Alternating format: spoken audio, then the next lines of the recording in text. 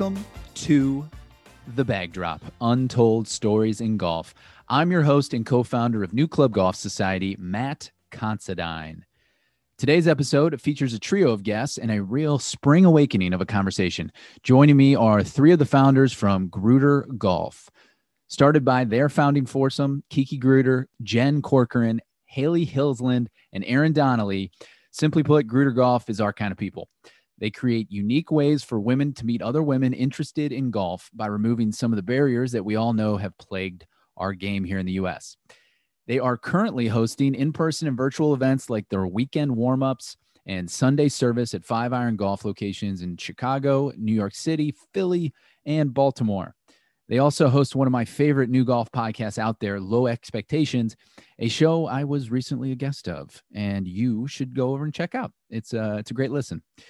Today, though, we have another great listen. We cover all kinds of ground in this one with this group. Their feelings around being early golfers and why it was important for them to have a group of females that they could rely on, what moves they've been making, forced because of the pandemic, and where Grueter Golf Ladies Club envisions their next chapter heading. Speaking of chapters, the golf season is just getting started, and like any good story that unfolds, it needs a strong beginning. And I can't think of a better opening chapter than our annual spring meeting this year. The official partner of our spring meeting is Golf Blueprint. And what we have planned for April 17th at Sweetens Cove is going to be something we'll be talking about until the final chapters of the season. So if you haven't signed up yet, registration is still open for another 2 weeks and available in the mobile app. There will be formats you've never played before. There will be Illuminati holes that you've never seen before. There will be drinks, food, social distance, music, prizes, and of course, our official partners from Golf Blueprint. So if you are a member of New Club, you can sign up for both the spring meeting and an exclusive Golf Blueprint package that we have available in the app. You will receive 6 Golf Blueprint practice plans delivered monthly at a 25% discount compared to their standard memberships. I started using Golf Blueprint as a very skeptic friend of these guys, and I will just tell you, it is awesome. I've seen tons of gains, and I think the one thing I'm definitely getting back is more time, not just in my day, but when I go out to practice, I have a plan thanks to these guys, and I don't have to spend any time figuring out what the hell I'm going to do out there. It really is focus, and I've seen some awesome improvements. If you are not a member of New Club, you can still check these guys out. Go over to golfblueprint.com. And without further ado, on to the show with the founders of Grueter Golf.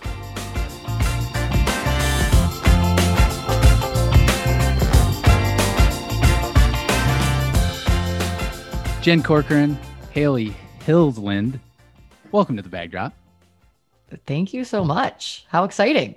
Very thrilled to be here. Founders of Grueter Golf. It's good to have you guys on the Bag Drop. I was just on the Low Expectations pod, which I think needs to be rebranded to the High Expectations pod. I followed, at least the episode I listened to just before getting on the pod was Daniel Kang. I have not had that caliber of guest, but you guys were close. So I appreciate you coming on this side of it. Hey, absolutely anytime. And, in terms of the expectations, our expectations remain low. The second line of it is really high hopes. So you keep your hopes high, keep your expectations low. That's where the magic happens, right? As I was preparing for this pod, I read, I think it was a Golf Digest article that, Haley, you were quoted in. Is that where the low expectations quote came from? Is that why it was beautiful? I can't remember. What was it? I honestly forget. I can look it up quickly, but yeah, no, I think I was referencing girls coming to our events and not really having any expectations whatsoever. And so that's where the low expectations line was born. And then when we were tossing around ideas for the name of the podcast, we really tossed just about everything out there, a lot of which had already been taken by other golf podcasts that we were not aware of. And then we circled back to the low expectations line, and it sort of just stuck because, as Jen says, the high hopes, low expectations more or less describes exactly who we are as people, as a brand, as golfers, just about everything. I love it. Well, it was a blast. I love being on the pod. It reminded me that we needed to get you guys as guests of the Bag Drop. And and cover some more ground because I didn't get to ask you guys very many questions. I tend to talk on the other side of the mic, so I'm happy to dive in today, get to know you guys a little bit better, let our members and our audience know you guys a little bit better, and learn about Grueter Golf. First, I wanted to ask about Sweetens. I didn't talk about that. You guys told me what was that, spring you were getting ready to make a trip. Did it happen? What was it like? So yeah, in the fall actually, and it happened very quickly. It was actually inspired. Sweetens, obviously, anybody who plays golf and knows anything knows about Sweetens at this point. You know, it's like the darling 9-hole of the golf world, and everybody's obsessed with it. Very, very Instagrammable, very photographed, you know. And actually we got an email from No Laying Up that they were opening a share house there, and that was right on the first hole, first green. And just that night we were like, let's just go there in October. You know, this was also, you know, all year, I feel like everybody, you know, if anyone's anything like me, you've had like lots of travel daydreams throughout the COVID pandemic experience.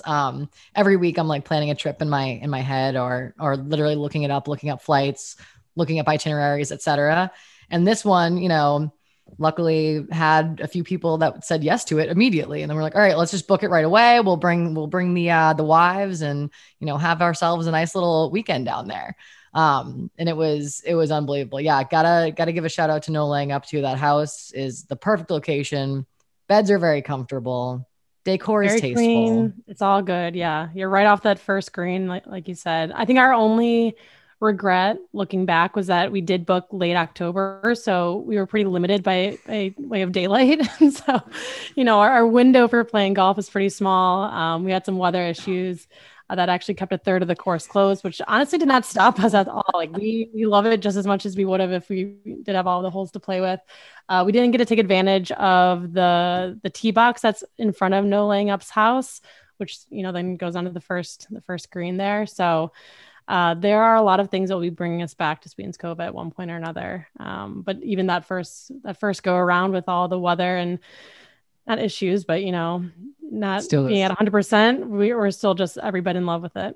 Yeah, there's something magic about it that you hope people bottle up and, you know, take to the course that they're building next. Just because the spirit of Sweetens is what attracts, I think, all of us back, you know, after you experience. And you guys, you told me last pod we did together that you prefer 6 holes. I thought, didn't somebody say that 6 holes is the magic number? That's what, you know, the 666 option. That's, you know, we talk about our dream golf course a lot. And that's kind of, you know, like a clover where you have, you know, not just one turn, but 2 turns, 2 opportunities to use the bathroom, grab a drink, grab a hot dog. You know, just, I think that, and it's hard too. Like part of, I think our magic is that we really remember what it's like to not play golf and not to know what you're doing. And, you know, when you're staring down the barrel of, you know, a 4.5 hour round, when you're a beginner, like that's really intimidating. It's very daunting. I think it's much more palatable to say, you know, break it up into a little over an hour, you know, 6 holes, and then you can continue on or stop or, you know, leave a person or whatever.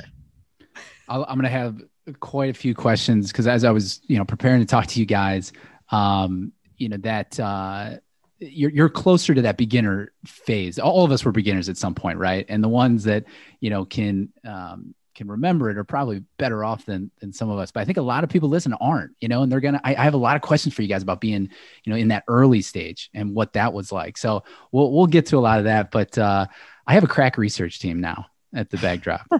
Okay. Eleonora? And Eleonora, my daughter, she's 3 months, but man, she can work the Google machine better than anybody. So impressive. So Haley, I'll start with you. And I like this one that we dug up because my wife loves to laugh when I say I went to golf camp as a kid. Oh. And she just is like, I didn't know there was golf camps. Like, who are these golf nerds going to golf camp? And she just thinks it's so funny. But I think this is correct that you actually did go to golf camp. And not only did you go to golf camp, rumor has it or legend has it that you won the 9 and under division. Is that accurate? So I have to come clean a little bit. Like I say that rumor has it because I don't remember that at all.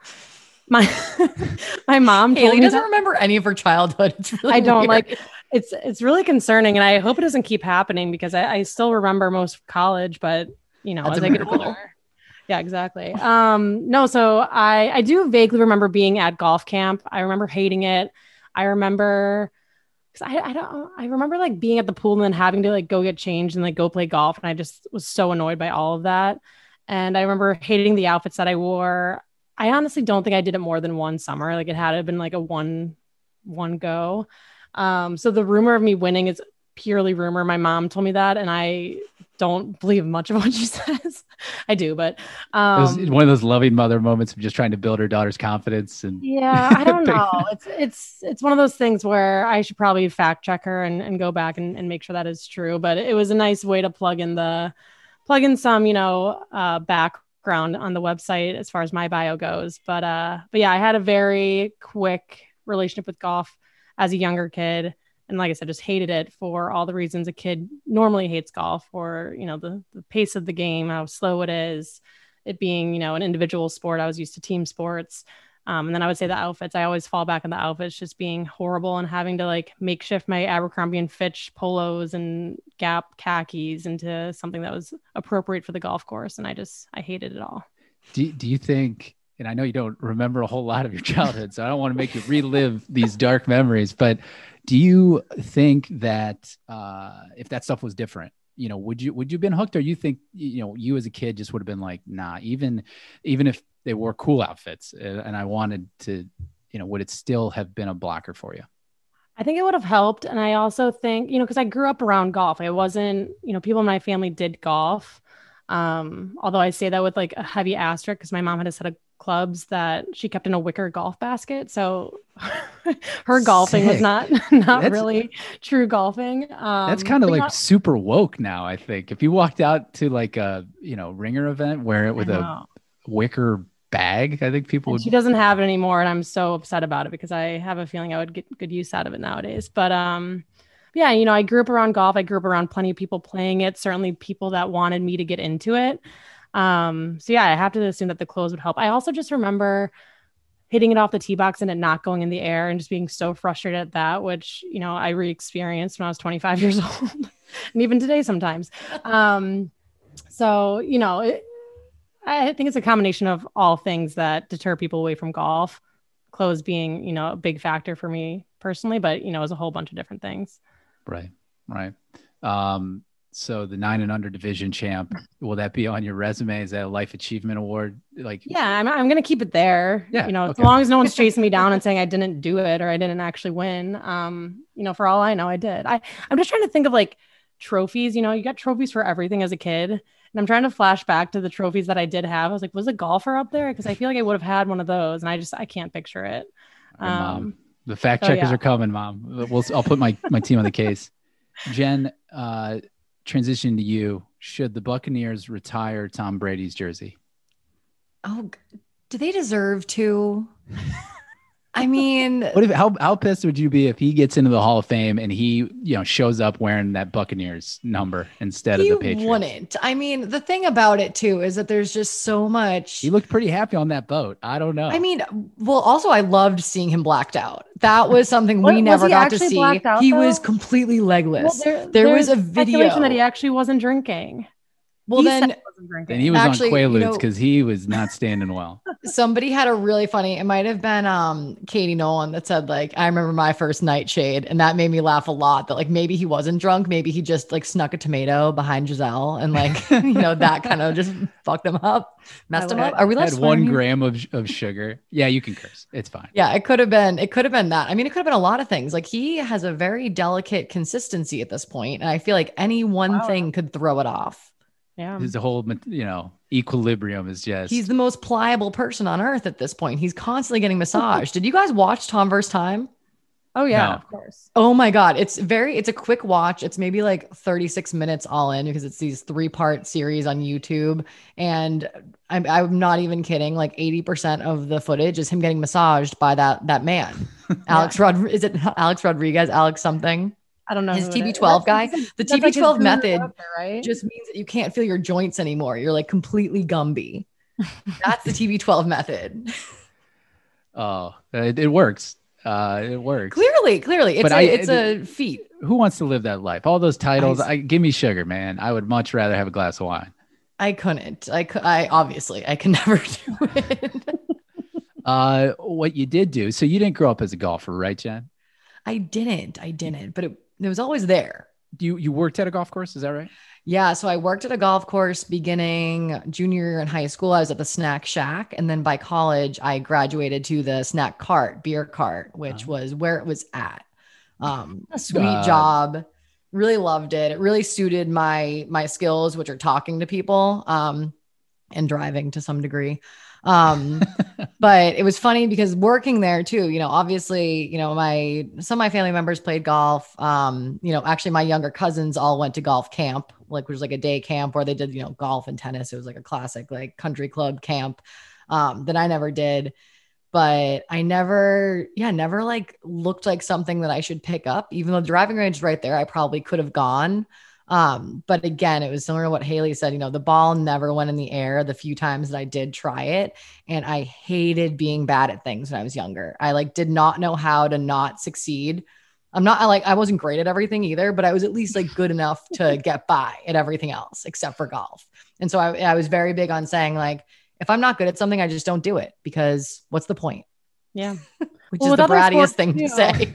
Well, no, with other sports, you can get away with not being that good, but because golf is a solo sport, you can run your way out of anything. If you're fast, you can just like do something. You can be useful in some sort of way. But golf, it's really just you against yourself out there. And that was tough when I was younger, Yeah. It's so last question, probably from your childhood. River Dance or Lord of the Dance? What's your preference? River Dance. Oh my God. Lord of the Dance was way too flashy. That's an easy one, Matt. You got to really throw some tougher punches here. But what about technique though? What about like technique? Just so remove the outfits and just go with technique. Lord of the Dance is probably superior, right? Well, no, because so technically, do you know the tale of Lord of the Dance? Not so really. Flatley, no. Please enlighten us. Michael Flatley was the star of Riverdance, and then he had creative differences with the producers, and then spun off because he was the big name of Riverdance. Spun off into Lord of the Dance, made himself a lord, which you can't do. Exactly, like made himself like this. Like that. It had a little different. It had like a different plot too that was more like about him. Riverdance is supposed to be like an artfully told story of the Irish people. You got the Spanish in there, you got like the Coming to America portion. You guys all know every single act in Riverdance, right? Yeah. Lord of the Dance. Actually, I don't even know if I ever even saw it because my mom was like, Lord of the Dance. No, it's not. It's too much theatrics, not enough dancing. I think they like made out on stage or something. It was a little more racy too. Ooh. Technique in both of them is obviously phenomenal, but the one thing that I think people get wrong about traditional Irish dance, hands are not on the hips. Hands are glued to your sides. Right. Like your triceps would be essentially like glued to your back, and that's how you are the whole time. Hands behind, you can't see the hands and fists. It is like I talked about we talked a lot about Ireland on your show, and to see it live is remarkable. Like I don't even think cameras pick up how fast their legs move. If you're watching a YouTube clip, you got to see it. And I think it's the contrast of how fast the legs are moving and how still everything else is. Like that's what I've been. It's unbelievable. I wasn't even, I never became a world champion or anything, but not yet. There's still time. I think that's the Grueter golf lesson, is that there's still time for anything. Never too late to start. But yeah, it was very, very difficult and builds leg muscles for your entire life. I think. Am I saying too much? I was going to say, Matt, were you expecting such a very long answer for the Riverdance question? You don't see people doing Irish dance with weak, hamstrings. That's just not. It's not possible. Because you can't talk about not getting up in the air. You won't get up in the air if you have any weakness in your body. Actually, we had Irish step camp. Oh, there was weird dorky camps. Another dorky camp. You would go for a week. This guy Terry would come over from Ireland, and he would run like an absolute like Irish dancing boot camp. We would go home. We wouldn't be able to walk when we got home, and our mom would send us back the next day. It was insane. That's fantastic. I would, that's the camp I want my kid going to on the golf side. Like I want, have you guys read Golf in the Kingdom?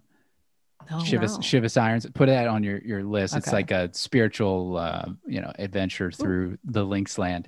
But there's like this really romantic / super Scottish character. That's everything he says is like written in Scottish brogue.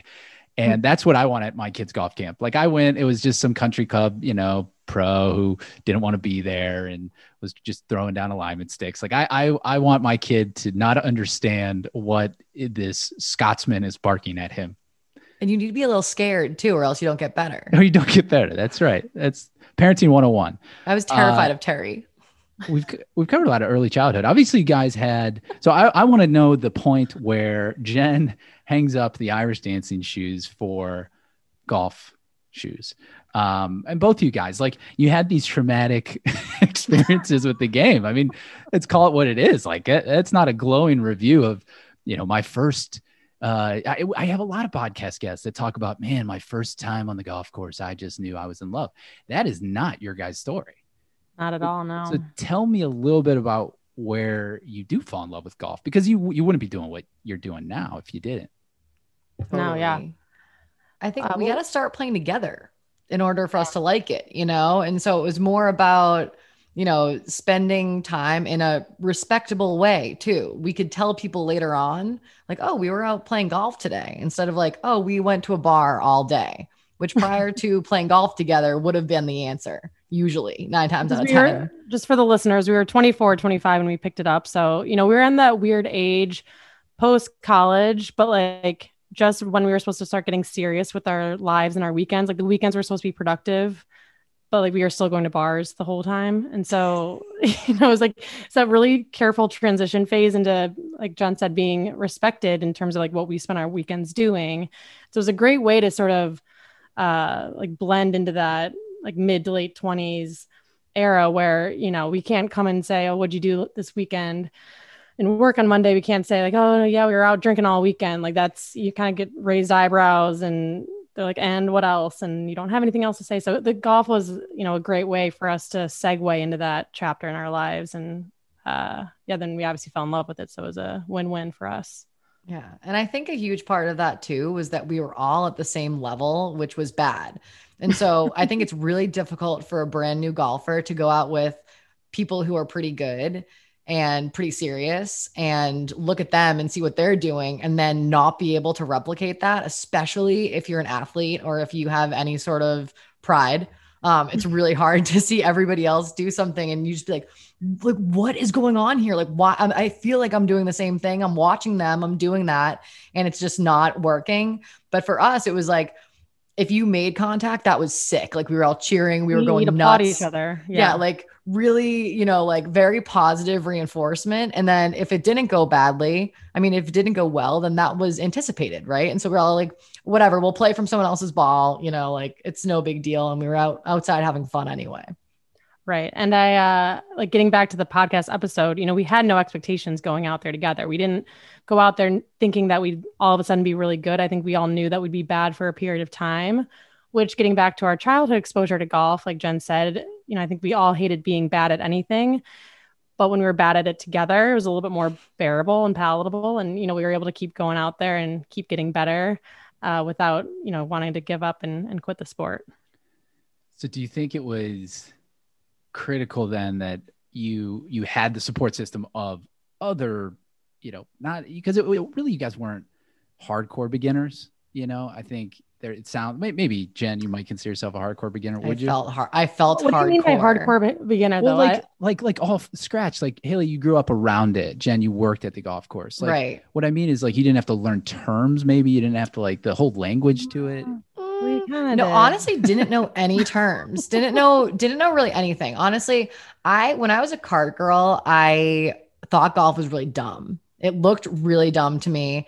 And also, we were more familiar with kind of like the bad parts of golf, I would say, like wife jokes, for example. You go to any card shop and you see like a funny card with, those like very fat, weirdly shaped people that are the cartoons. Mm-hmm. It's always like, like just some sort of joke about like, like, oh, my wife thinks I'm on the 6th hole right now. And he's like sitting at the bar. And it's like, that is like not a very welcoming, like humor. And then also, I was like didn't really realize it too much at the time, but being like preyed upon as a cart girl a lot. I was, and now seeing all these like cart girl jokes and everything on Instagram, I understand like I was the butt of so many jokes whenever like, one of the guys in the group was talking to me too much or something like that, like to me was just like, this is my job. This is what I'm doing. Like I'm literally 16. paid to I'm not thinking serve anything you. else. Yeah. Like I'm 18 years old. Like you are like married with children. Like it's just like a weird vibe out there. So that we never saw either, like women our age playing or saying, no one said to me like,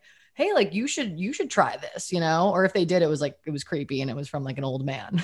And I was like, hard no, not going to say yes to anything that you say.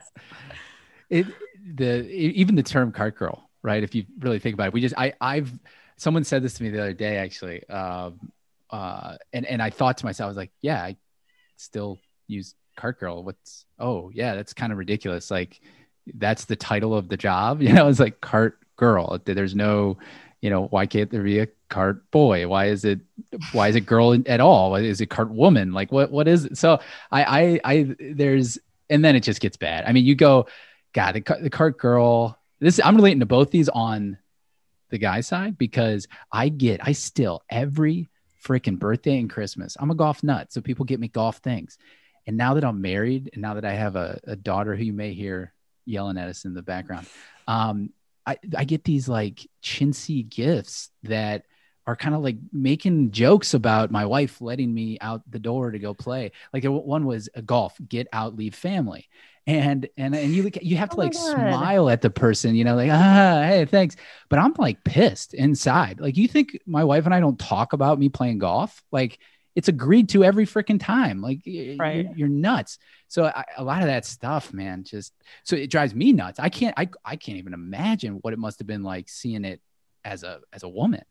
Yeah, it's just a weird narrative. Like, why is marital discontent like part of the brand of golf? Like why are we laughing at that? Right? It's an overarching theme that has not shifted or gone away. Like you see these meme accounts on Instagram that have hundreds of thousands of followers and likes and whatever. It's like golf has not moved past it at all. It's not like it's stuck to greeting cards from the 90s. It's very much still in your face. In a lot of ways, it's, and if you say something about it, you get attacked sometimes. Yeah, that's also true. People that has happened. Really pounce on you and then like reverse, like, it's weird when people get offended about you getting offended about something. It's like, you can't get offended at me getting offended. Like I was offended first. Like you can't then be like, these are my feelings. It's just, the internet's terrible sometimes. I had a thought that popped to my head. I'm going to run with it. It might not make any sense, but like there should be cards that make fun of the person that thinks making fun of their marital stress is, funny. Like, so like there's a market for that. There's a market for that for sure. I would buy that. I'd buy that in a heartbeat. like that stereotypical member who, is telling or even like the sexist and racist jokes, like that person, whoever that person is, like I make fun of that person. Like I'm sure there's other people that do too. And that could be on a greeting card. I like that idea. We'll put it through R&D and decide if it makes the cut. Okay. I want to know about what you guys as early golfers, what you appreciated about being a golfer, like in that early time that you didn't before, before you dove in metaphorically, before you dove in, like, was there things that you just couldn't get your head around and then you started doing, you're like, oh, I really appreciate this. Like this makes sense. For me, I think it has to do with obviously being in my 20s. Many years have passed since my last attempt at playing golf.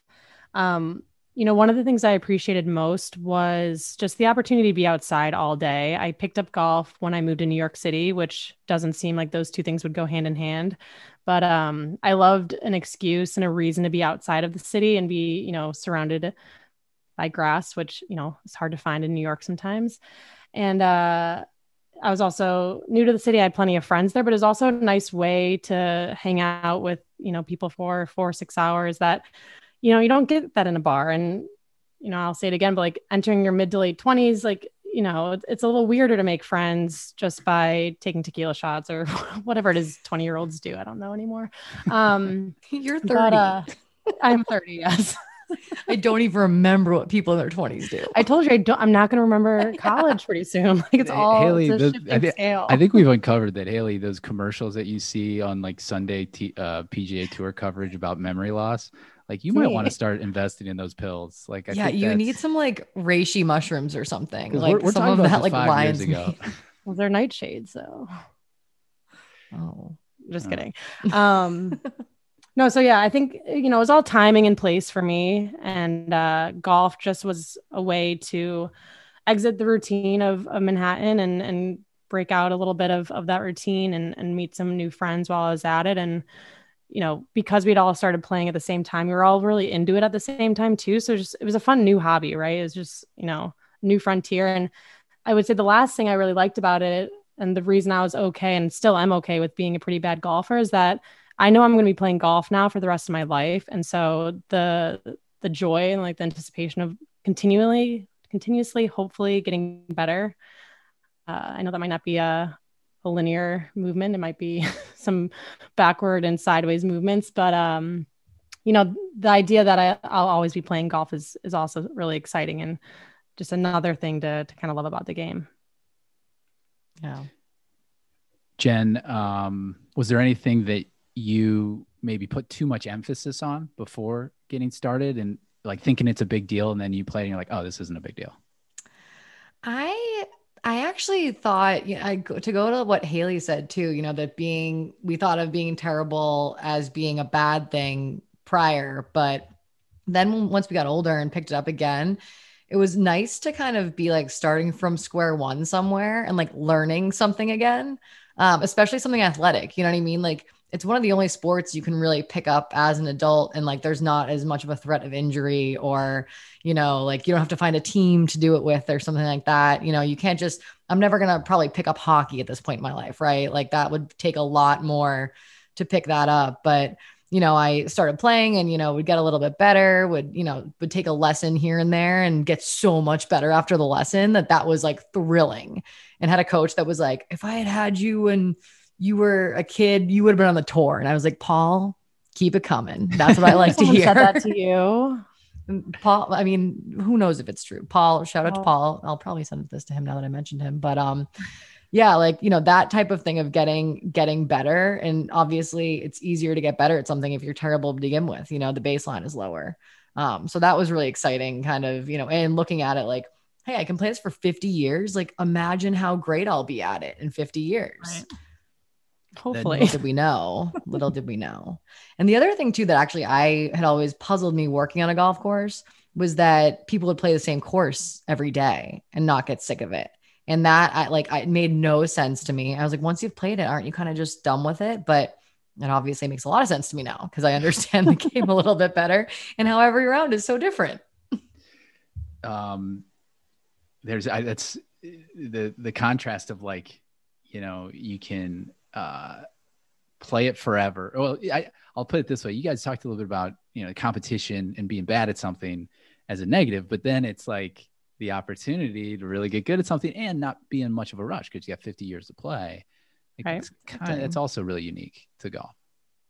Yeah. I think it comes with age, right? It just comes with perspective. When you're a kid, you know, there's no awareness of like the next 5 years or like the next 6 months or whatever it is. You know, it's like that immediate satisfaction factor. And I think with being a little bit older and entering the game a little bit older, you know, we can just like approach it in a more mature way, right? Yeah. I think the interest in golf during the pandemic, I think one thing that's pretty interesting about it is that, you know, it's not immediate satisfaction, right? If you wanted that, you'd play a video game, right? But I think of the 20s crowd and 30s crowd that like really latched on to golf, I mean, all the data is saying that, you know, it's a record year, record number of rounds. That demographic is where a lot of it was at. I wonder if it's like a internal rebellion against like all of our social media and all of this stuff that's kind of holding us. Our jobs are all structured to hold us in front of the screen. We're talking in front of a screen. The pandemic kind of dictates that too. But I wonder if like subconsciously in a way that people that give it a chance, get out there and have that, they're like, oh, I'm outside. I have nowhere to be for 4 hours, but out here and it's kind of peaceful and I just feel better. You know, I wonder how much of that's going on, that like we're like almost evolutionarily going back to our roots of what we need, which is being animals out in the wild. Yeah. I mean, I think there's so much research about being outside and how good that is for you. Right. And I mean, you know, I don't like hike regularly. So there's I ski in the winter. But that's like a completely different type of thing too. And just has a lot more equipment to deal with and, you know, lifts and all of that stuff. So I feel like golf is, you know, probably the longest that I'm outside for extended periods of time, you know, doing something active. Right. You know, Haley, you mentioned Manhattan and, you know, I think I have a lot of golf friends that ask me why I live in the city. And, you know, when golf's like my number one hobby and also my job now, what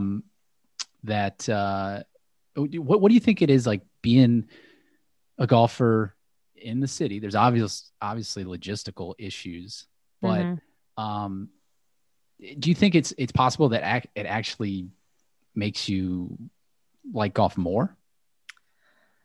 I mean, I certainly think it makes me appreciate it more because when I do find my way to the course, you know, I'm just so happy to be there. And, you know, I think calling out the idea of being in front of screens 24/7, it's like, yeah, you might be on your phone a little bit here and there, but for the most part, you're not. Like, you know, you maybe check it a couple holes at a time or maybe not at all for the entire round. And I just feel like that is so rare for anyone, no matter where you're living in this day and age. But in Manhattan too, you know, yeah, I think it's just appreciating space for me more than anything. Like Manhattan, you're on top of everyone in every direction, whether you're on the subway or, you know, I remember when I first moved to the city, I lived in a 5th floor walk up. So getting up and down with my clubs was an exercise in and of itself. You know, getting into a cab, getting onto the subway, getting onto the train, you know, it's an ordeal. Like you have to want to play golf in Manhattan, right? Like you can't, it's not for the faint of heart, which is why I appreciate all the girls that do end up coming out to our events in and around Manhattan that are new to golf, because, you know, that's a big hurdle, right? Just to, like the logistics of getting to a course are a hurdle.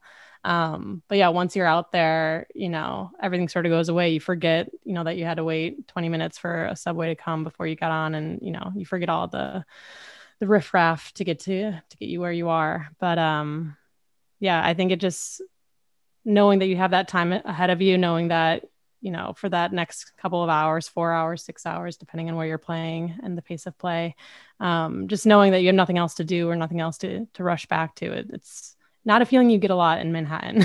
You know, you don't have very many relaxing thoughts or days in Manhattan. So golf is just like the antidote almost to living in the city. So we're without the namesake founder. Can we call her that? She is, yeah. So Kirsten, you guys call her Kiki. But how did Grueter Golf? Well, first I want to know why it was Grueter Golf and not Corcoran Golf or Hillesland Golf. Like what was it about?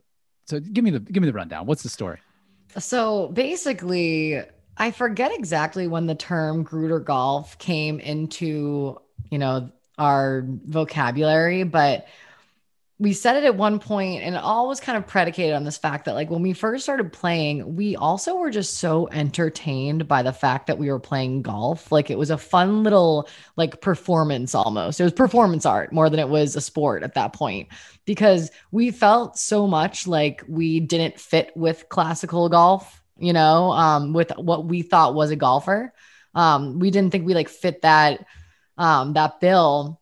And so we thought that it was so funny that, like, look at us, like, we can play golf. Meanwhile, now, like, we think it's really funny that we thought that, because it's like, oh, how revolutionary, like, white women playing golf. Like, who saw that coming?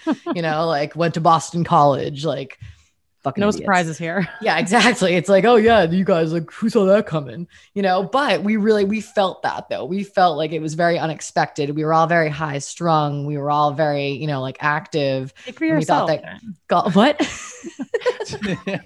I was in a really good place. But as a group, we were high strung. We were pretty rambunctious. Okay. I think as a group, a high energy group that, you know, golf probably wouldn't be the first sport that you'd pin us as playing. But we just thought it was so funny. So we then like took that to the next level, as we tend to do with things. Okay, maybe that's me. I tend to take things a few steps too far. And somehow it just came. We were saying, Grueter Golf, like, wouldn't it be so funny if Kiki at this point too, this is 2016, did not have her own personal Instagram account. And so she was fascinated by Instagram, but she didn't want to get her own for some reason. I don't know whether it was just like, she didn't want FOMO. She didn't want to see what other people were doing that she wasn't invited to. So she would rather not see any of it at all. Didn't have it, which would make it really bad though, because what she would do is like, she would get hold of your phone somehow and go on your Instagram and then go back years and like people's photos and not understand like how creepy that looked. Like she was really like similar to someone's mother, like having access to social media and like the weird ways that they use it, being like commenting, just like bad, just not what you want. And you're like, what are you doing? So we said we were going to make her an Instagram account and we were going to call it Grueter Golf. And we at this point too thought that we would probably golf like a few times a year, that it would be a thing that we liked it enough to do it, but would do it a few times. And maybe would take a ton of pictures and maybe even change outfits, so it looked like we were doing it more often than we actually were. And that was the concept of Grueter Golf, that like, it was like just a sham. And it was also in preparation for our 5-year college reunion, because we thought, wouldn't it be hilarious if everybody thought that Kirsten was obsessed with golf now? Like, wouldn't that just be a total 180, like from a branding perspective? And then, as luck had it, the joke was on us. We all started playing like so much, and we all weren't in the same cities either, because Haley, were you in New York at that point? Yeah, I had just moved to New York from Boston, and then the three of us, so there's 4 of us, the founding foursome. So the other 3 of us were in Manhattan, but we all had different schedules and spent summers in different places. So, I think Kirsten played 27 rounds of golf that first year, which is insane. And yeah, we all just got the bug, and again, in different ways, in different capacities. But the more we played and the more we posted to Kirsten's Instagram account, which very quickly just became a joint Instagram account. I think Jen was the only one that had access at the beginning. Kirsten didn't even have access.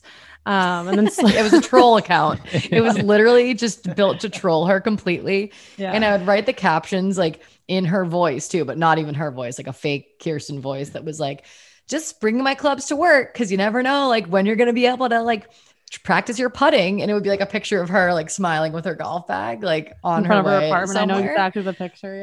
Yeah. And like, just stupid stuff like that. And it really, it just was a total troll. We never thought that it would be any, that would be here.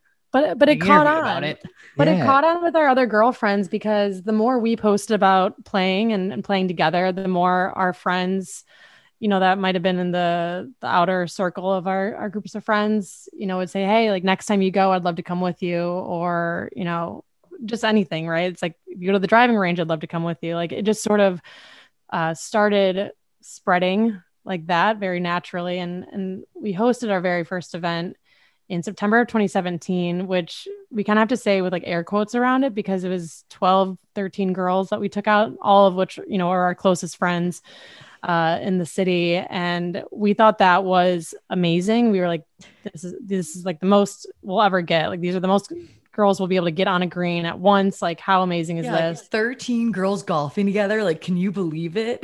Like again, like all of them sucking girls. So much. Yeah, exactly. That was the thing. The asterisk really was like 13 non-golfing women like playing golf, And I mean, even when it was like a traveling circus. Like every time we would go to a course, even honestly, like not as a huge group, but even as just like the 4 of us or something, people are always talking to you, right?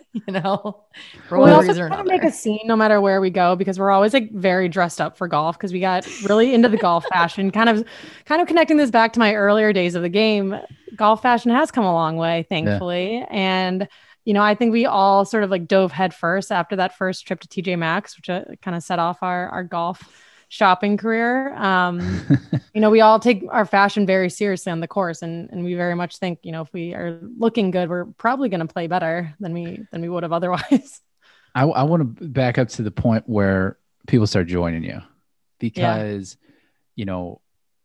we launched new club in 2017, and I remember creating my Instagram account. And I remember following different golf brands, and I remember following you guys like in my first wave of stuff. So you were obviously doing something right, because it the algorithm was suggesting it.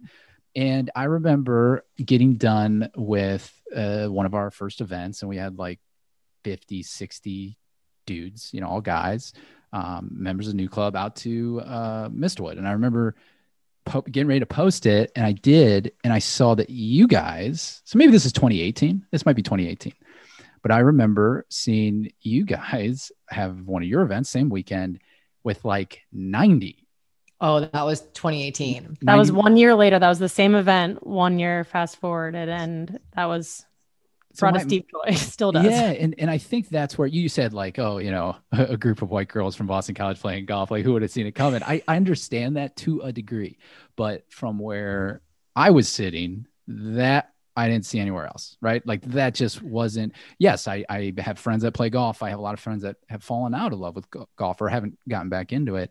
And I want to know your guys' opinions on that. But this was clearly different. It was 90 ladies out to play golf together, Yeah. So like you tapped into something. So give me like that inflection point.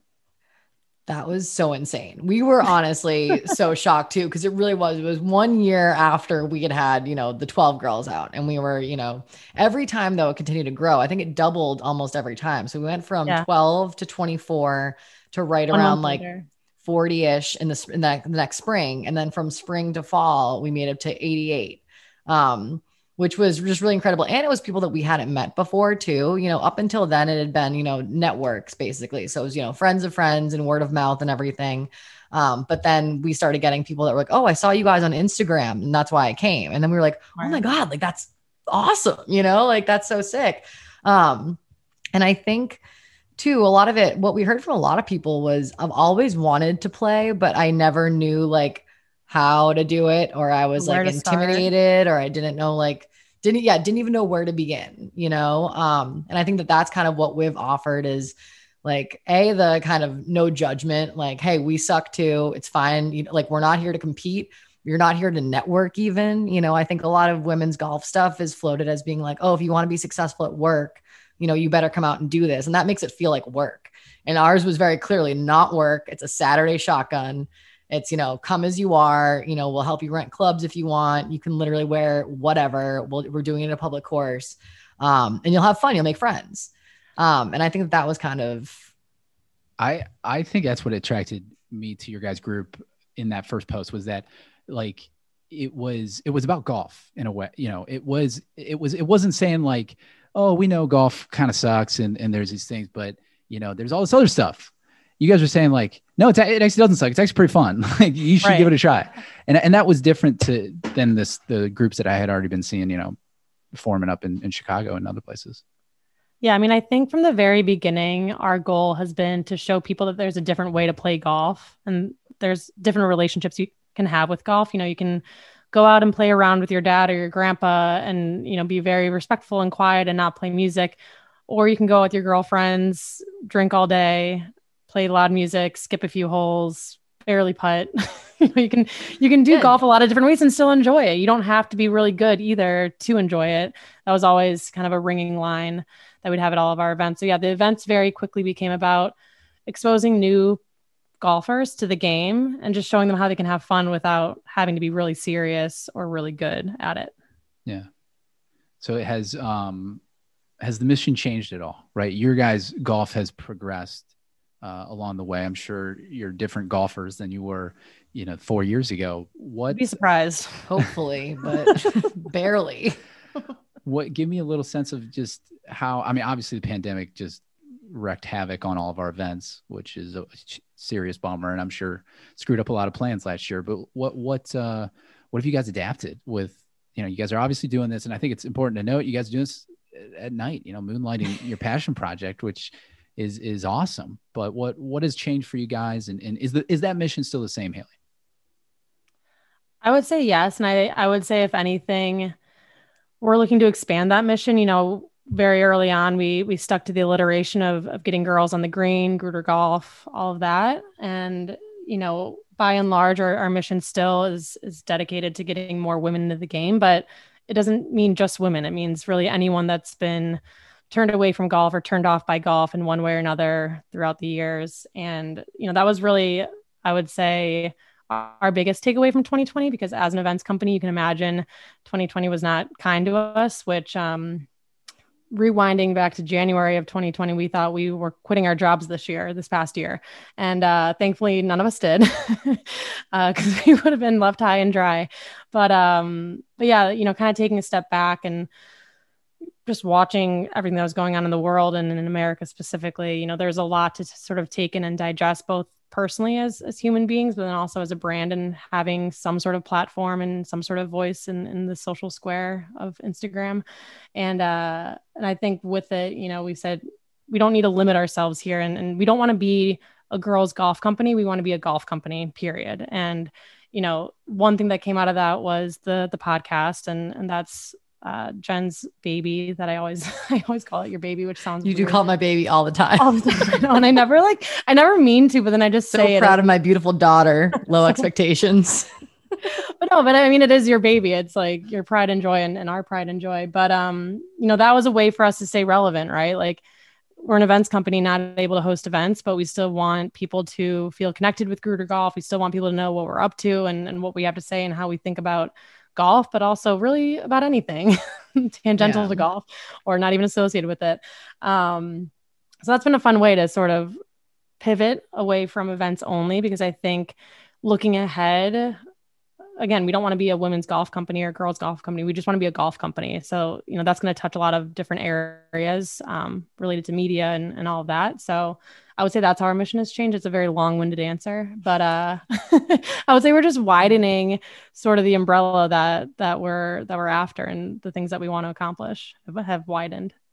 I really like the message of being a golf company, not a girls golf company, because when you really boil it down, and all the stuff you guys are talking about that, like, you fell in love with the game, every one of our male listeners is going to listen and relate to that, right? There's a ton that they can't relate to. Don't get me wrong. Like, there's a lot of your experience. They've always had khakis that fit well. Or they never have, just haven't known it. Right. They just haven't cared. Ignorance is bliss. Yeah.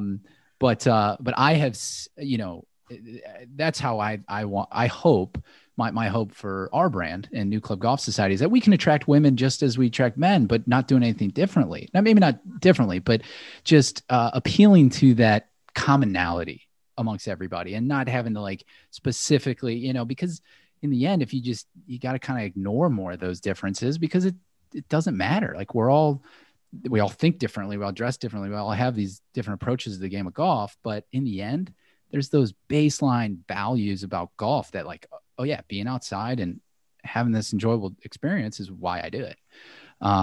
So I love hearing you guys say that. And your podcast is awesome, Jen. Your baby doesn't stink. I will go on record and say it's my new hot podcast in the golf world. Wow. Very much appreciate that. I was reaching my limit. I had to pull out somebody to add you guys in, but you've really been engaging. I think you guys knock out people.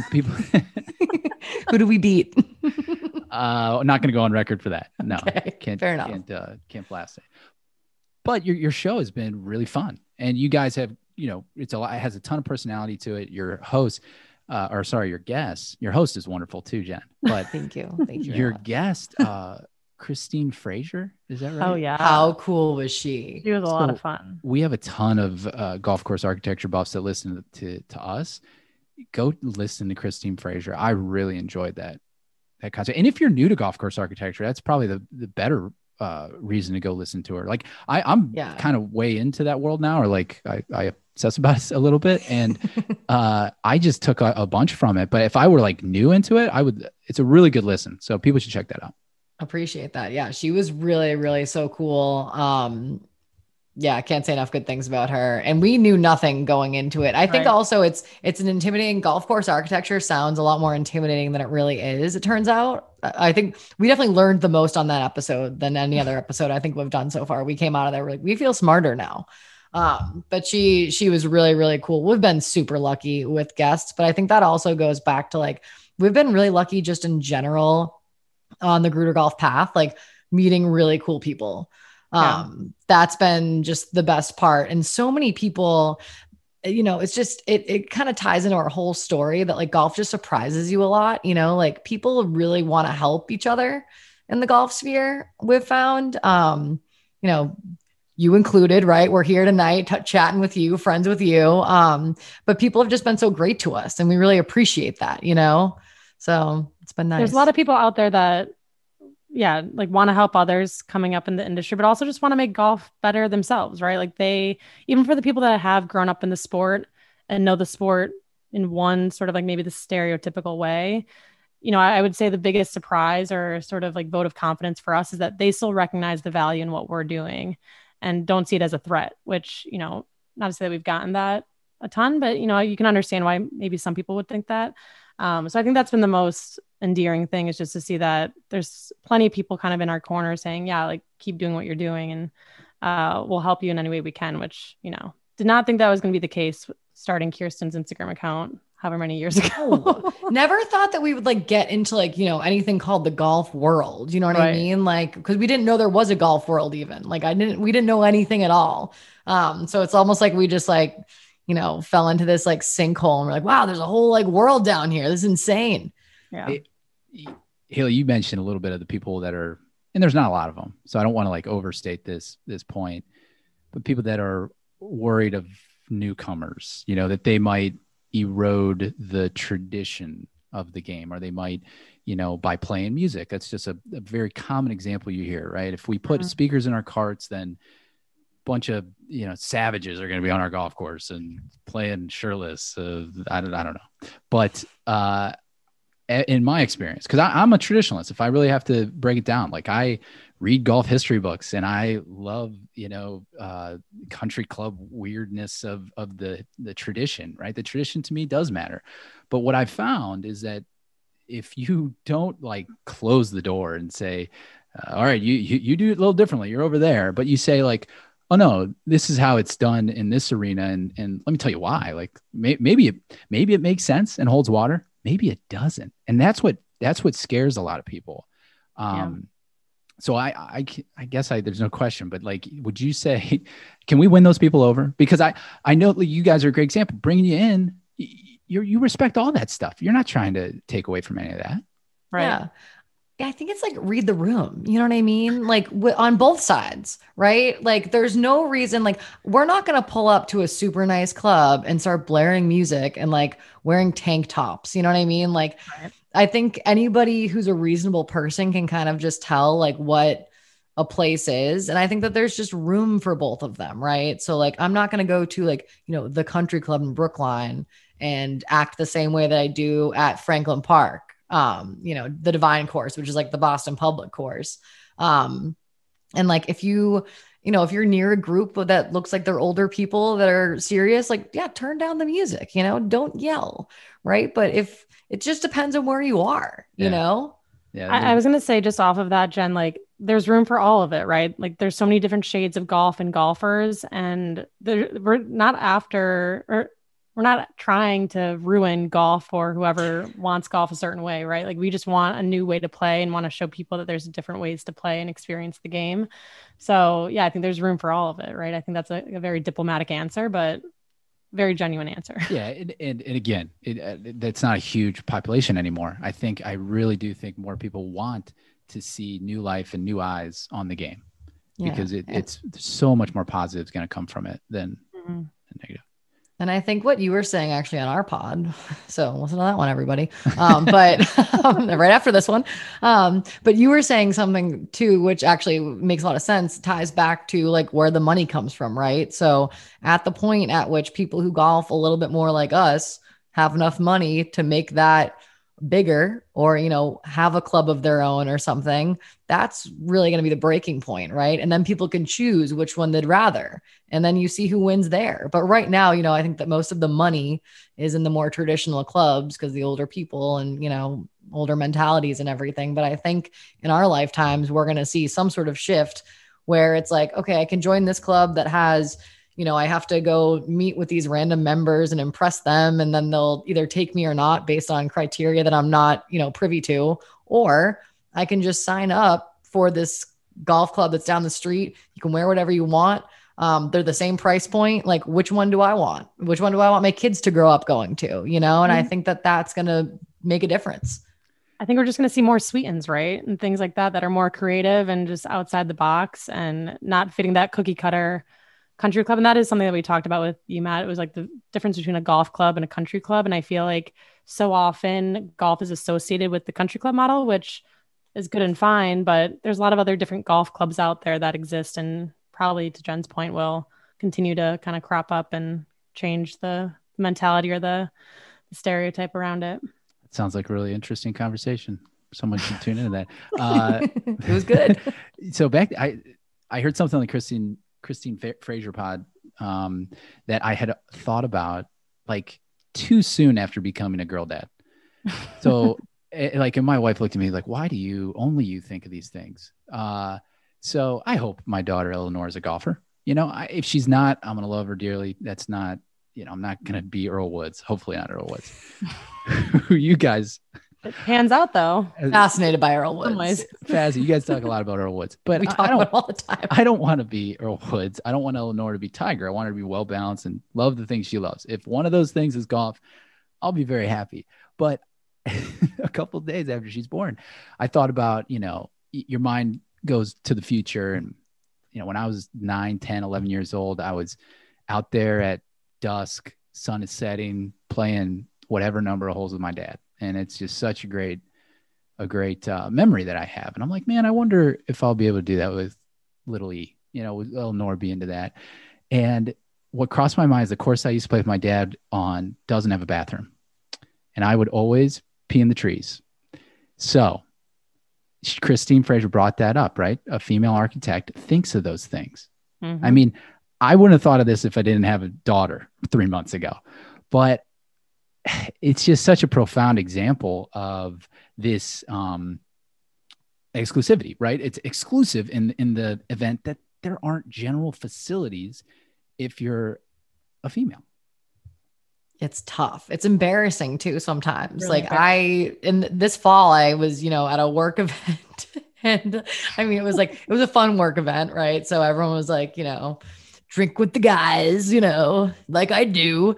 And, I had a pee, and it was Granite Links too. If any of your listeners are familiar, I know it's more Chicago based, but Granite Links, not a lot of trees up there. So I had to go off the side of a cliff kind of thing. It's built on a granite depository. It used to be a dump. I was gonna say it's built on trash.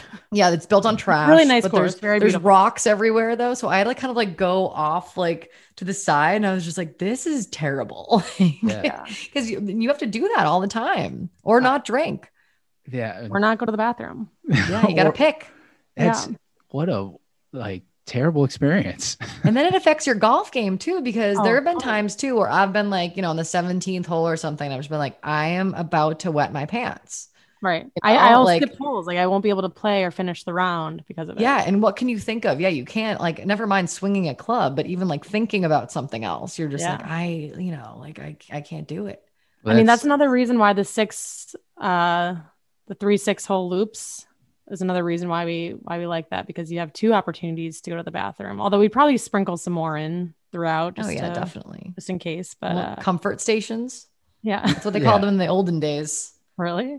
Yeah. Well, it's just, I thought, wow, what a real example. If you don't think the game is exclusive in that sense, there you have it, right in front of you. Staying on the example of young children. So if you guys don't have kids, I don't believe. I don't think so. If hope not, you get there and you have a daughter, I'm asking this question selfishly. What advice would you give that 11-year-old who's thinking about being a golfer? Well, I have a question. Does she want to be the golfer? Or are you trying to encourage her? Let's say it's that time you're like, Dad, I think I'd like to play some golf. What advice would you guys give that child? I would say take it one swing at a time. Because as a 30-year-old, I still need to remind myself of that. And that, one bad swing is not going to ruin the round. It's not going to ruin your relationship with golf. It's, all part of the journey. There's going to be probably a lot of twists and weaves, and I said earlier, it's not going to be linear. There's going to be a lot of ups and downs, much like life. So maybe it's a good time to tell her at 11 years old to get ready. So yeah, that would be my advice. Not being a parent, I like that actually just really put me on the spot. I was like, I have no idea what I'm going to say to any kid. I'm genuinely thinking of like an 11-year-old, specifically golf information too, because I don't have that much myself. And like my specialty really is, women 10 years older than that. I'd say probably make sure you're wearing an outfit with pockets, because you might be swindled into wearing one that doesn't have pockets. And then golf requires pockets. You need to have, so often if I'm wearing certain outfits, I don't have like a ball marker with me. I have to stick tees into my hat, and then I take it off, they fall all out. You need a breakfast ball on you. So yeah, I might just give like a really, piece of tactical knowledge, which is just make sure that you have pockets. But then that made me think that hopefully 10 years in the future, we'll be living in the heyday of women's fashion when everything has pockets. Because that's really for everything. Yeah. Like, so many dresses don't have pockets. So many women's pants. Like, I don't know what this whole thing is. They're decorative. It's a conspiracy. Yeah. Bring back cargo pants for women. Or fanny packs. What about fanny packs? I was about to ask. Fanny packs are good. Yeah, those work. I told I'll never live it down. Mark, our co-founder, he showed up on one of our early rounds. He's a lifelong golfer who is a beginner in a sense. He was beginning playing with other people, which was interesting. He grew up playing a little 9-hole golf course basically every day after school by himself. So he could do whatever he wanted. He didn't watch golf on TV. He just had his own little world of golf, which is like fascinating to think about, because he had an unbelievable golf game, but had never played with anybody. So I started like dragging him out. He's much more introverted. And one of the first rounds, he's wearing a fanny pack. And then this next round, he was still wearing the fanny pack. And I think the third round was at like a private club. And I go, hey, we got to lose the fanny pack. And he's like, why? And like, it was one of those examples of, tradition saying, oh, like, you just don't do it. Like, you got some pleated khakis you can put on, and, but he's a stylish cat too. Like, he dresses way better than I do, or pretty much anyone else I've ever hung out with. So he raised great questions. Like, well, I don't agree with you at all. And I'm going to wear my fanny pack. So he doubled down on the fanny pack. He doubled down on the fanny pack, and nothing ever came as a result. No negative outcomes. I mean, he just rocks the fanny pack. Hey, they're in style right now too. They're having a moment. Yeah, we got fanny packs for Christmas from 4A. Yeah, and they're really cool. I'm gonna wear it a lot actually. I use it. I've been taking it to the course when I play. It's great. It's honestly the best, because I don't want to take a purse to the course. I don't need a purse, but I just need a few things that don't fit in my pocket. Chapstick. Yep. Sunscreen. Big time. Yep. Pro fanny pack. You mentioned Foray. We love the brand, or our female members do, and we are putting some in the shop this year. What other brands are you guys fans of right now? Ooh, I also just wanted to say that I did notice the one of the jackets that you have that's a 4A jacket in your shop. Beautiful. That black and white like bomber number. I forget exactly what it is. Pretty but dope. Ladies, if you're listening, one, right? You better snag that quick, because that's nice. That might be the most stylish piece and the we've ever Sherpa had. one though too. There are two in there. One I actually own. One I already own. Then one is like a neoprene like. Oh, I know you're club jacket type thing, but I have the Sherpa black and white checkered from 4A. They don't pay us either. I'm just this passionate about it. I like haven't taken it off. Haley can attest to the fact that it's been on me on like all of our clothes. I mean, all of our calls. Other brands. I like actually looking outside of golf brands too, sometimes for golf clothes. Just because like so many things can really do double duty. Athleta does great stuff.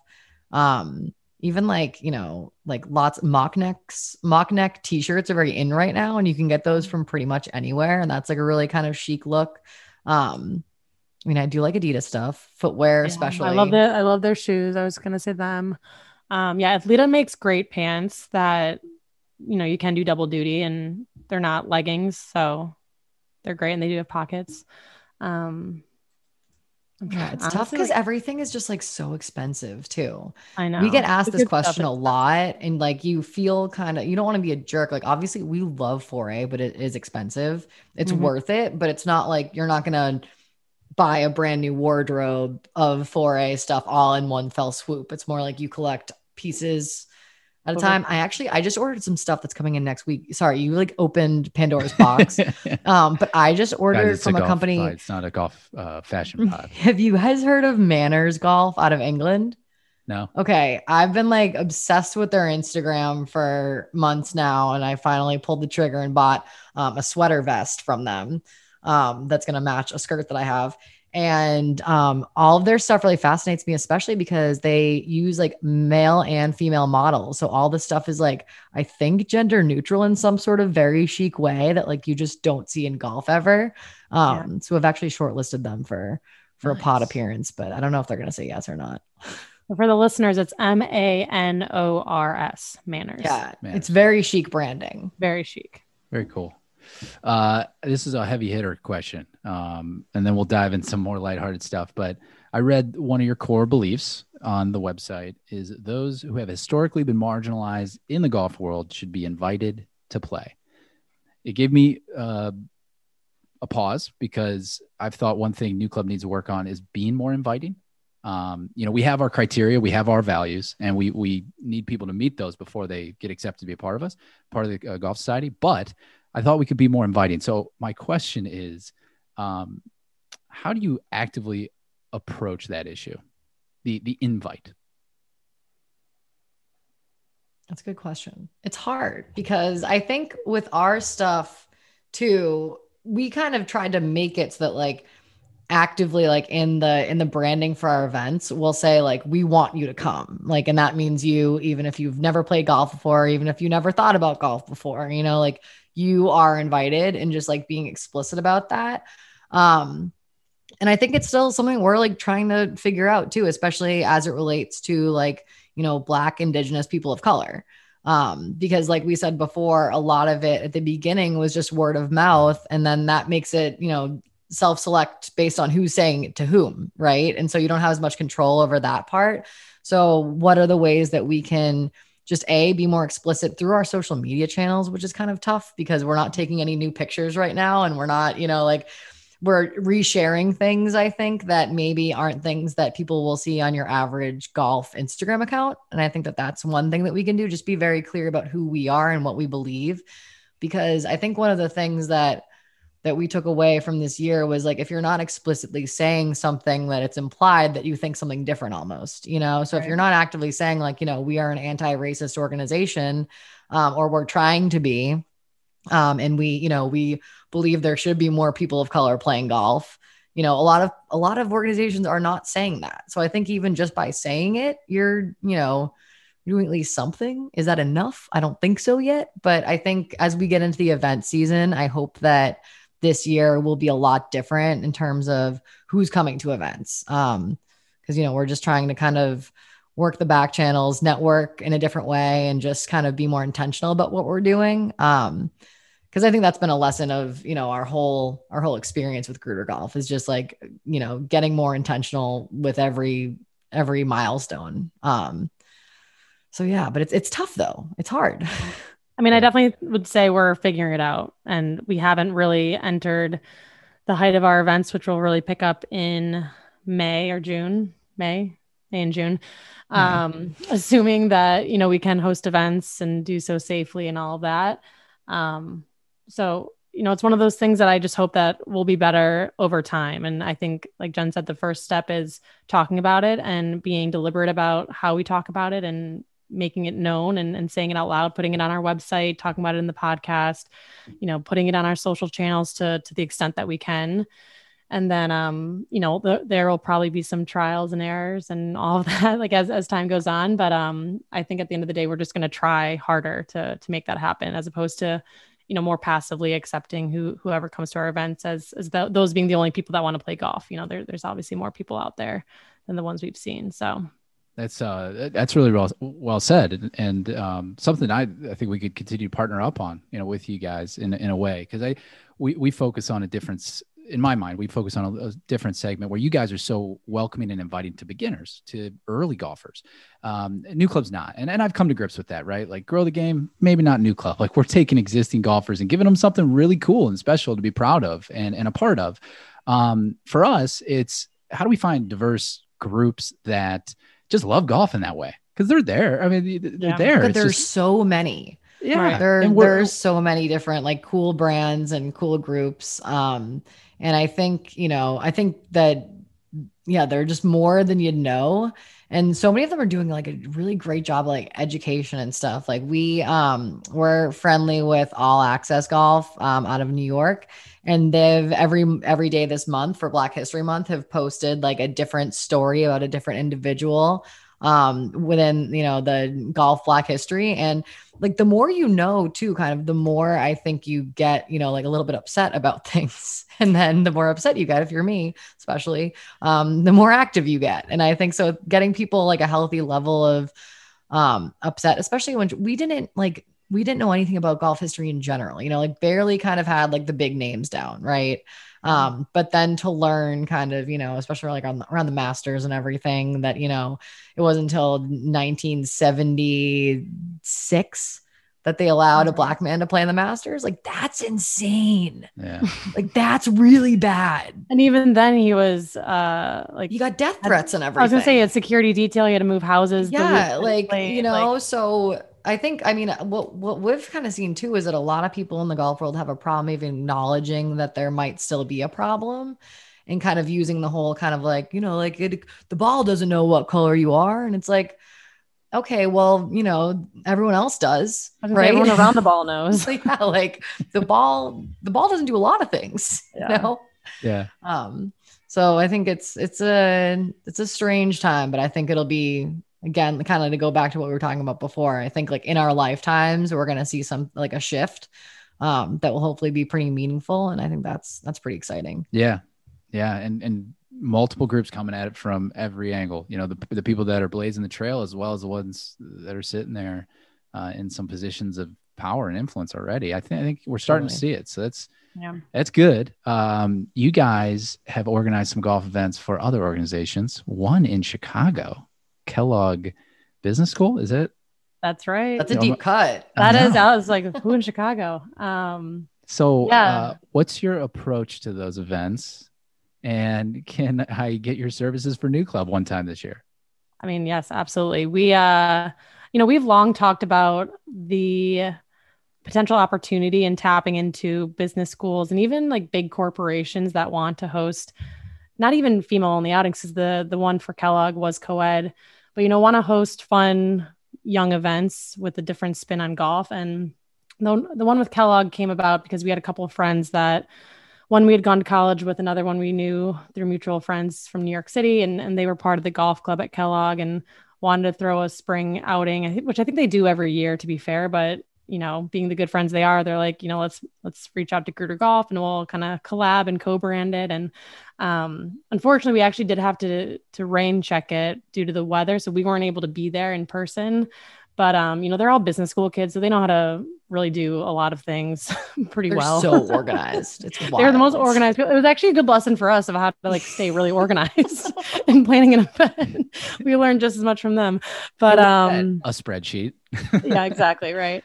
But no, it was all in all a pretty easy event to put on. Like we sent them all the goodie bags that they'd give to everyone. And, what? One thing we were fascinated by, and we're still trying to tap into this, their ticket sales sold out within minutes. Like we put the tickets live and like within 2 hours, everything was, and we're like, we're selling tickets up until the day before an event, like usually day of as well. Like what did they do? Like, how do they get that? And, we still haven't really cracked that code, but hopefully this is the year. Yeah. 2021. Did looking back, do you think you mentioned it was really important to have other early golfers on your journey, right? The support of the journey. Looking back, do you think it was equally important or important that they were female? Or do you think could Grueter Golf be doing what it's doing if it were also co-ed in a way? And I know you guys have done some of those, but is it possible, or did it need to be female only to succeed?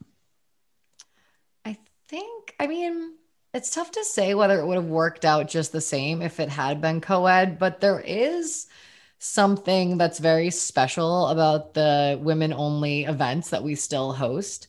Like there's just a different energy to it. And I think, maybe it's because the sexual tension is removed to some degree. We obviously have, LGBTQ people at all events. So it's not, it's never completely gone. Always a little bit of sexual tension to make a good event, right? You gotta have a little bit. But I think, the female events come and it's just friendlier for some sort of reason, because it's just like girls trying to make friends with one another. And I think that's because that's like what we purport to, like, we're founded by four best friends, so like that's fed into what our company became. It's like, you come here to make a friend to golf with. And yeah, it's hard to put your finger on exactly what it is. I think also guys have a harder time looking bad in front of girls at things. Is that correct? Yeah, no, I think that's completely fair. And I would almost say that it's not necessarily the male versus female, because yes, the female only events are awesome. And there is something really special and intangible to what goes on there. But I would also say the difference is between beginner and more seasoned golfers, because typically at our co-ed events, all the males have played a number of rounds and know their way around the golf course and are probably golfers themselves. Whereas the women that are still coming to those events, for the most part, we do have a wide range of skill levels, but, we attract beginner females. So, we still have that mismatch then, right? And then that goes into all the reasons why we didn't like golf and why we didn't pick it up early in our lives, because we didn't want to play with people that were really good. And we didn't find, our confidence or, the low expectations in other parts of our lives when, we were playing with people that were better than us. So I think a lot of what our like secret sauce is taking down those barriers of having to look good in front of people. And Jen, absolutely right. Guys don't like looking bad in front of females, but no. Yeah, I feel like the likelihood of getting a bunch of like guys who are really shitty at golf to come to a co-ed event to like learn with women. I've never seen that before. I know. Yeah, I mean, it'd be great if they did. Yeah, that'd be another first. Yeah. Right. Yeah. I think that's like some of it. I mean, like you think about kind of, like even like Tin Cup or something, and that like creepy man teaching woman narrative, like getting behind her and basically like grinding with her. You know what I mean? Like that's what we've always kind of tried to be the antithesis of. Like we're the opposite of your boyfriend yelling at you on a golf course. Yeah, exactly. I mean, don't get me wrong. The co-ed events are a lot of fun. Oh my God, they're so fun. Yeah. Like it's also fun, really. Right. No, and those will continue to be part of our DNA. Like, we do a handful of both, obviously catering more towards women, but the co-ed events are a lot of fun. They're just different. It's a completely different vibe. The people that come out have different expectations. I want to word count on how many times I've said that in this episode. A lot of expectations. But no, I mean, it's true. Did I mention our expectations should be low? Yes, exactly. And I really hammer that home. But yeah, and again, because we ourselves are new to golf and we've been in these shoes in a lot of ways we still are. When I play around with three guys, it's very different than when I play around even with another couple and, half and half. Like the vibe is just different no matter what. And, I think it's great for females to feel empowered and willing to go play with three guys. But I also think it's really special to be able to kind of create the space where they don't have to, and they can play with other girls that, are, like I said, different skill levels, whatever it may be. But there's something really, really special, I think, about the girls only that I don't think we'll ever lose sight of. Yeah. It's an incubator. I have polled our female members on, some things that we could do better. One suggestion has been, and I've struggled with it, frankly, and why I asked the question is female only tee times.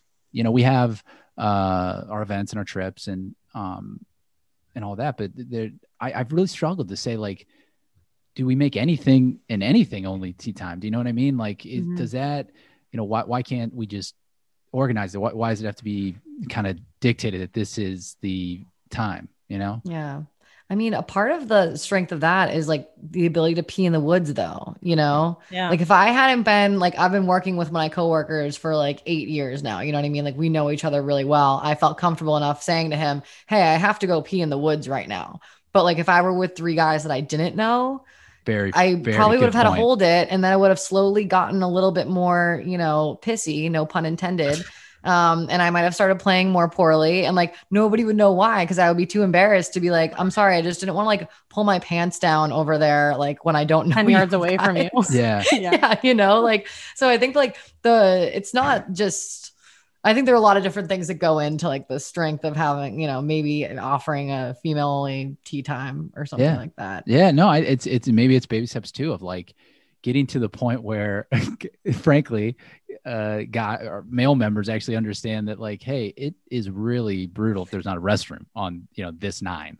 Maybe you can write that into like, do you send out some sort of confirmation email or something? Yeah, we do. Yeah, so you can be like, by the way, if you're playing with a female, like she needs to know that it's okay if she needs to go pee in the woods in front of you, kind of. Yeah.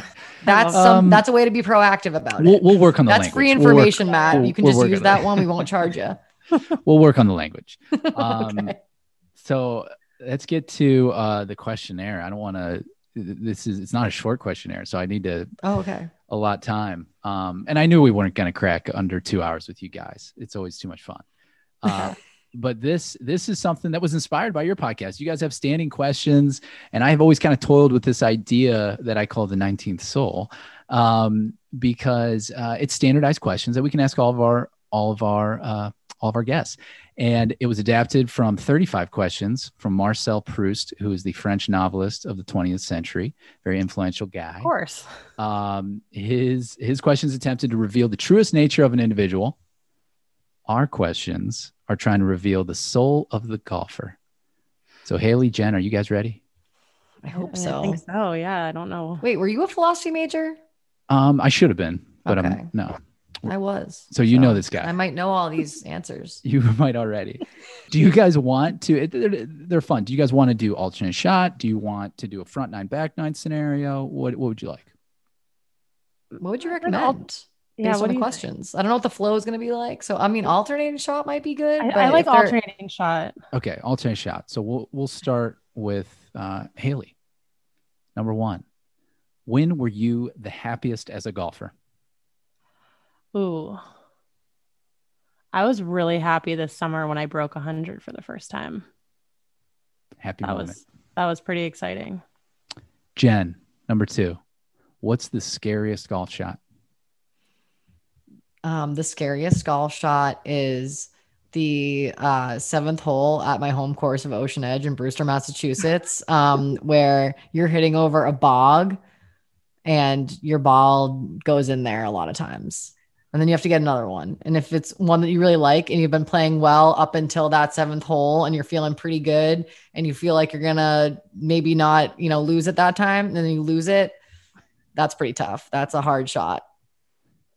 Haley, what is your go-to order at the halfway house? Big hot dog girl. Nice. Yep. Yeah, you can't beat. It's just classic. Yeah, and it always just hits the spot, even if I am like approaching the halfway house and being like, I don't really want that today. Also, a good PB&J. You don't see enough PB&Js out there, but that would also be my second go-to if they have it. Jen, what is the trait you most deplore in your golf game?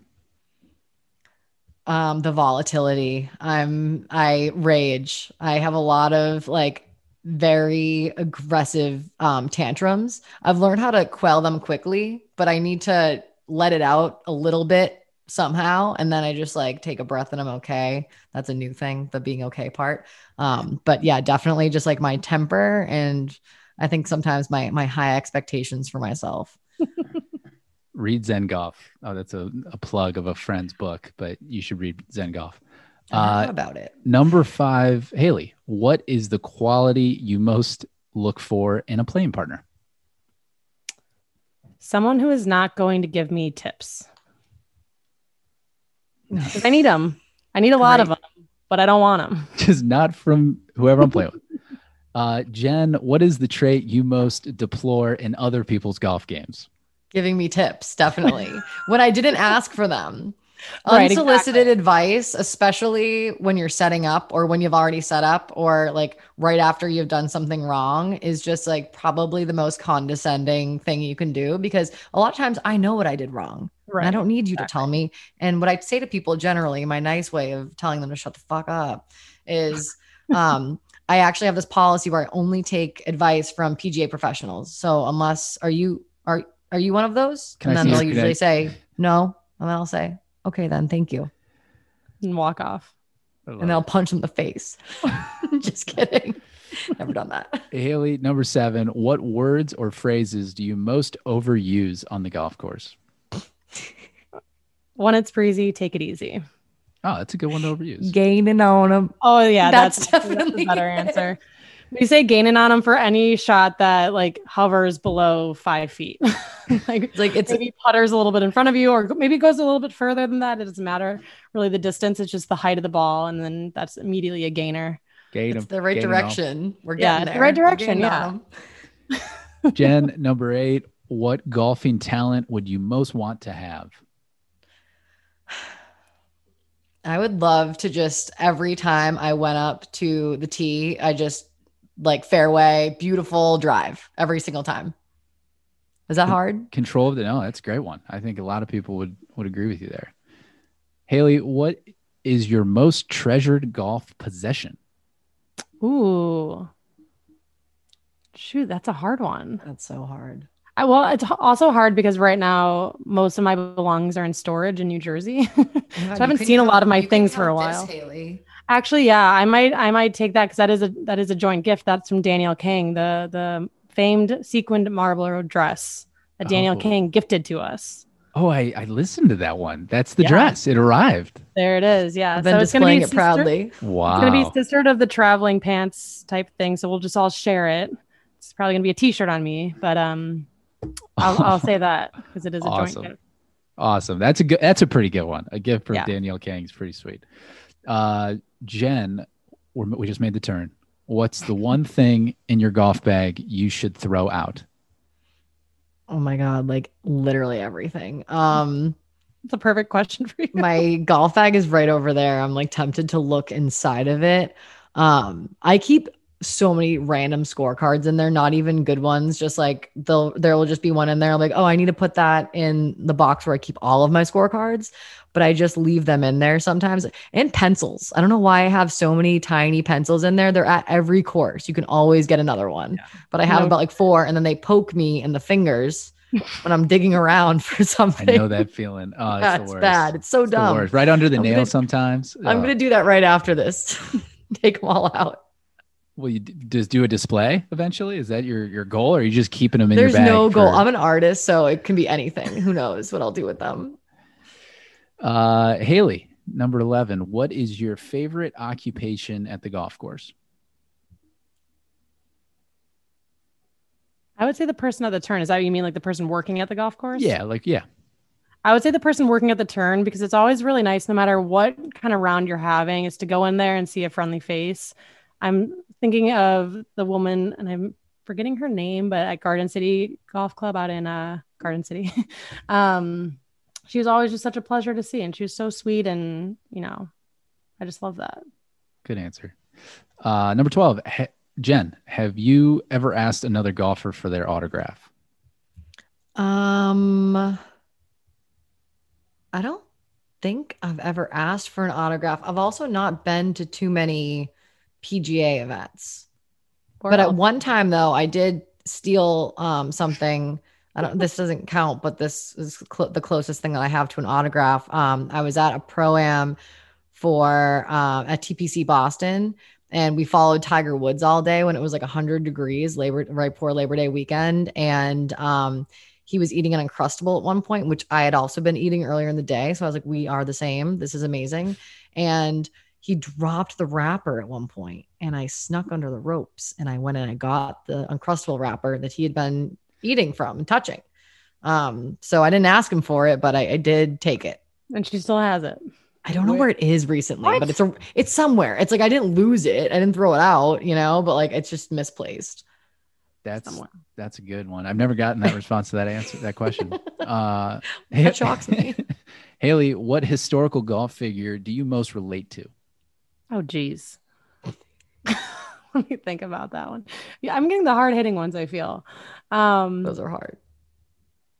I might just like this is kind of like a cop out, but Alice Dye, just because she's like, in a league of her own, and coming off the Christine Fraser episode, getting deeper into the golf course architecture, I don't know if I am similar to her by any means, but I like what she was doing and what she's after. So, and she did a lot, which is pretty, exactly. That's a pretty darn good answer.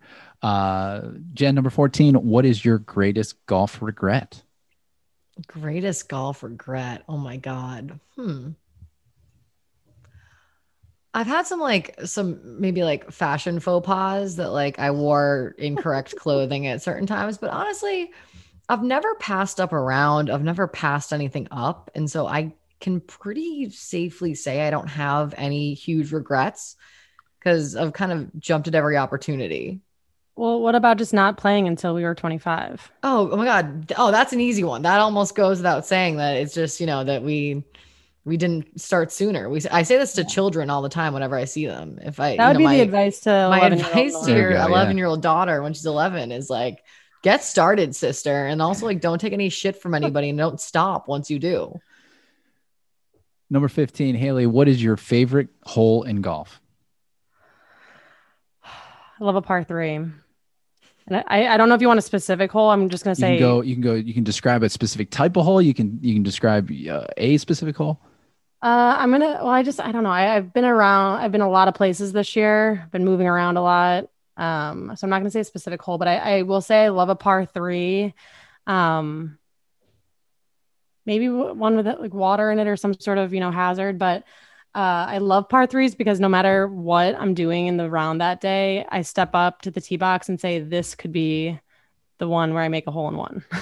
And then I usually top it. Yeah. But that's always my optimism approaching the tee box and approaching the par 3. And I also just like it because it's always like a little bit of a break and it like feels a little bit more fun than coming off of, a par 5 or a par 4 or whatever it is. Like a par 3 is just like a nice little surprise in the middle of the round. I don't even want to say it because I think we're on a stretch here. Everyone says a par 3. Really? Yes. Damn. Yes. Fascinating. I never would have guessed that. Number 16, Jen, what is your least favorite hole in golf? Oh my God. Probably hole 7 at Ocean Edge. That's a good answer. Honestly, forced carries with too much. Yeah, forced carries are absolutely haunt me because the thing is, especially like, I know that I can get it that distance. I know it, and it's something about like, it's my brain, it's my psychosis that I have. It's just like, I get so in my own head that it hinders me. So yeah, anything with a forced carry just like makes me nauseous.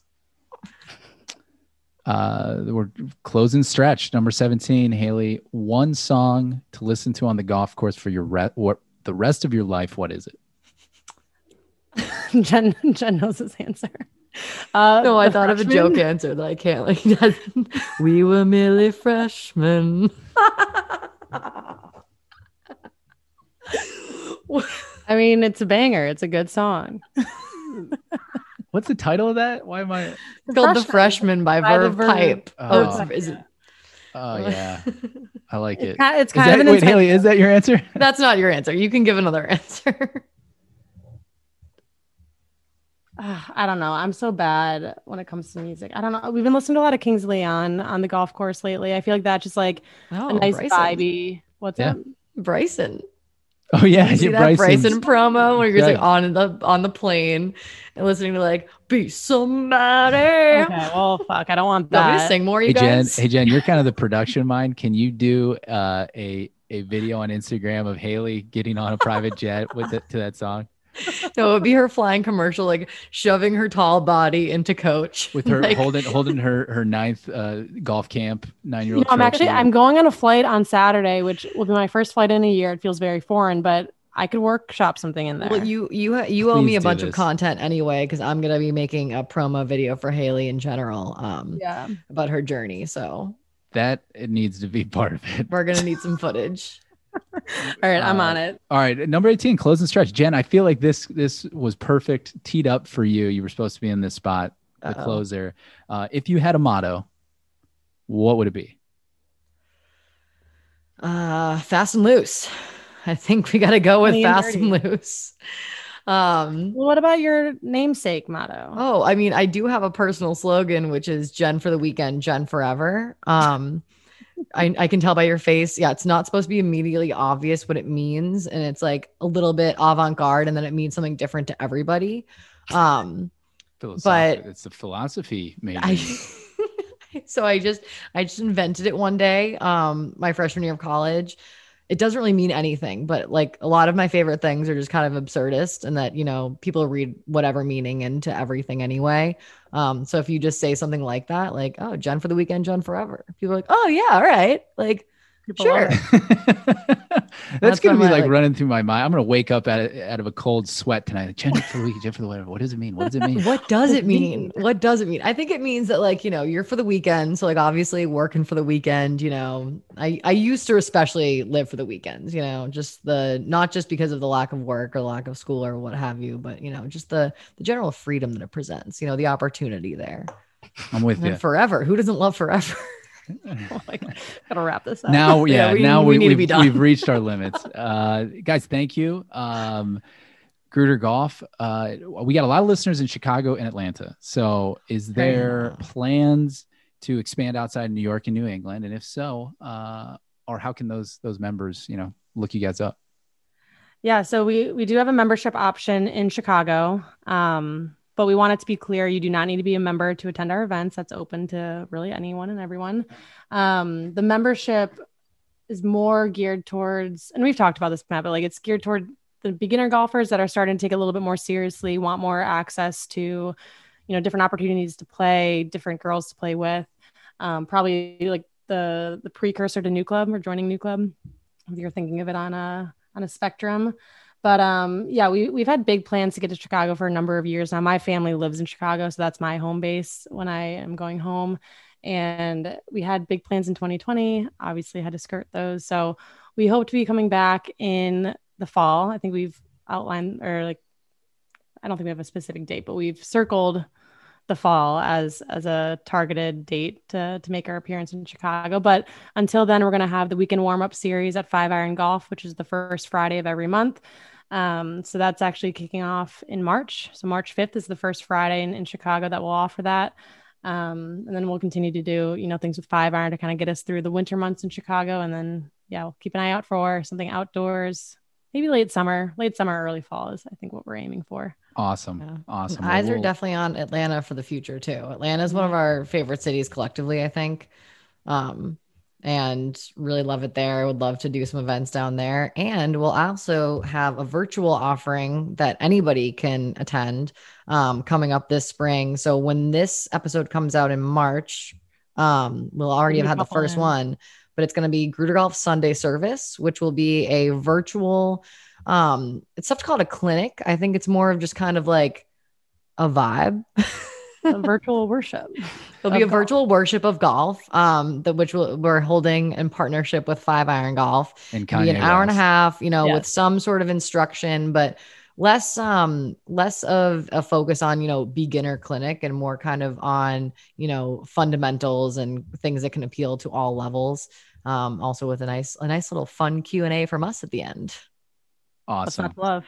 Awesome. Well, congrats on all the success, guys. Keep rocking. We love the support, and hopefully we'll all be playing golf at some point, right? So if you do make it over to Chicago this year, let's tee it up. For sure. Thanks for having us. Yeah. So fun. Thank you. Talk to you soon. All right. Thank you. Thanks so much for listening to the show this week. If you are not a subscriber, please do subscribe wherever you listen to your podcasts. If you want to follow us on Twitter or Instagram, we're at New Club Golf. This episode was produced by Mark Caldwell with research assistance by Jim Sitar. The Bag Drop is supported by members of New Club Golf Society and our official partners. Golf Blueprint is the official partner of this year's spring meeting at Sweetens Cove. Started by fellow New Club members Kevin Moore and Nico Doris, Golf Blueprint creates research-driven improvement plans tailored to your game. If you are a member of New Club, you can sign up directly in the app for your exclusive Golf Blueprint membership. You will receive 6 Golf Blueprint practice plans delivered monthly at a 25% discount. If you are not a member of New Club, head over to golfblueprint.com and start your improvement plan today.